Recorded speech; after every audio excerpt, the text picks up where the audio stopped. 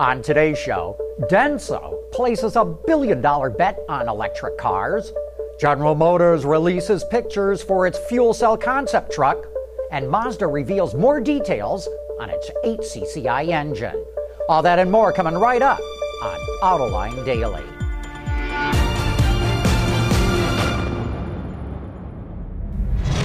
This is Autoline Daily, the show dedicated to those who support the automotive industry.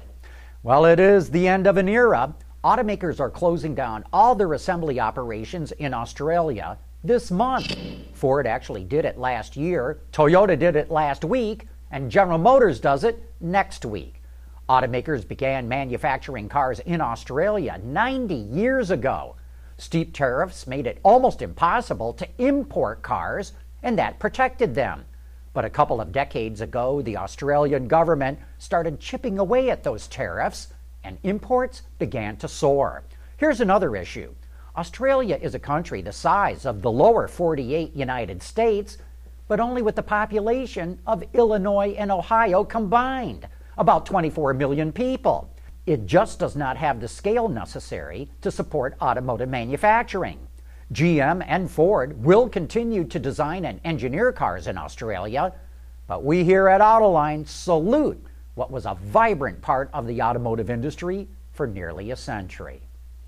Last week we told you about how General Motors showed reporters a number of electric concept cars, but did not provide nor would allow them to take any pictures of them. Well, now GM is releasing photos and details on the Cirrus, what they call the Silent Utility Rover Universal Superstructure. That is a mouthful, but it's also a scalable, modular structure for a family of commercial and military vehicles. Powered by a fuel cell, it can provide plenty of electric power to run stationary equipment and even provide drinking water from its exhaust. It features four-wheel steering and a 400-mile range. The idea is to use a common chassis with different truck modules mounted on top of it, similar to the concept vehicle that GM showed in 2002.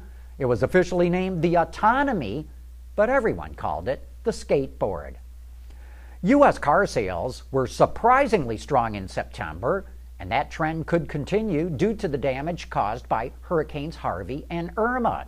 According to Cox Automotive, about 600,000 vehicles will get scrapped, and by November, around 400,000 of them will get replaced. So that means car sales could be stronger than expected over the next couple of months. Coming up next, a company in Seattle proposes a time path to devote highways exclusively to autonomous cars. Autoline Daily is brought to you by Bridgestone Tires, your journey, our passion. Dow Automotive Systems, advanced materials that deliver better results. Lear, a global leader in automotive seating and electrical systems. And by Hyundai, better drives us. It's not unusual to hear automakers announce that they're going to spend billions developing electric cars, but it is unusual to hear of supplier companies spending that kind of money. Japanese supplier Denso just announced it's going to invest $1 billion at its factory in Maryville, Tennessee, which will make it its primary manufacturing center in North America. The investment should create 1,000 new jobs and will go towards the production of safety, connectivity, and electrification products for hybrid and electric vehicles. And that is a huge vote of confidence that the market for electric cars is going to be a big one. As we approach the day when autonomous cars become commonplace on highways, a group in Seattle is proposing a pathway to get there. The Madrona Venture Group proposes that Interstate 5 between Seattle and Vancouver should immediately allow autonomous cars to use the HOV lanes. By 2025, it wants a dedicated lane for autonomous vehicles going in each direction. By 2030, it wants only one lane for non-autonomous cars, with the rest for AVs. And by 2040, it wants the freeway dedicated to autonomous cars only during peak travel times. Who knows if this plan's actually going to be adopted, but it shows the kind of roadmap to autonomy that we're probably going to start hearing a lot more about.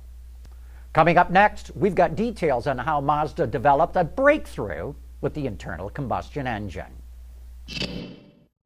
Lighter, safer, stronger, quieter, and more sustainable.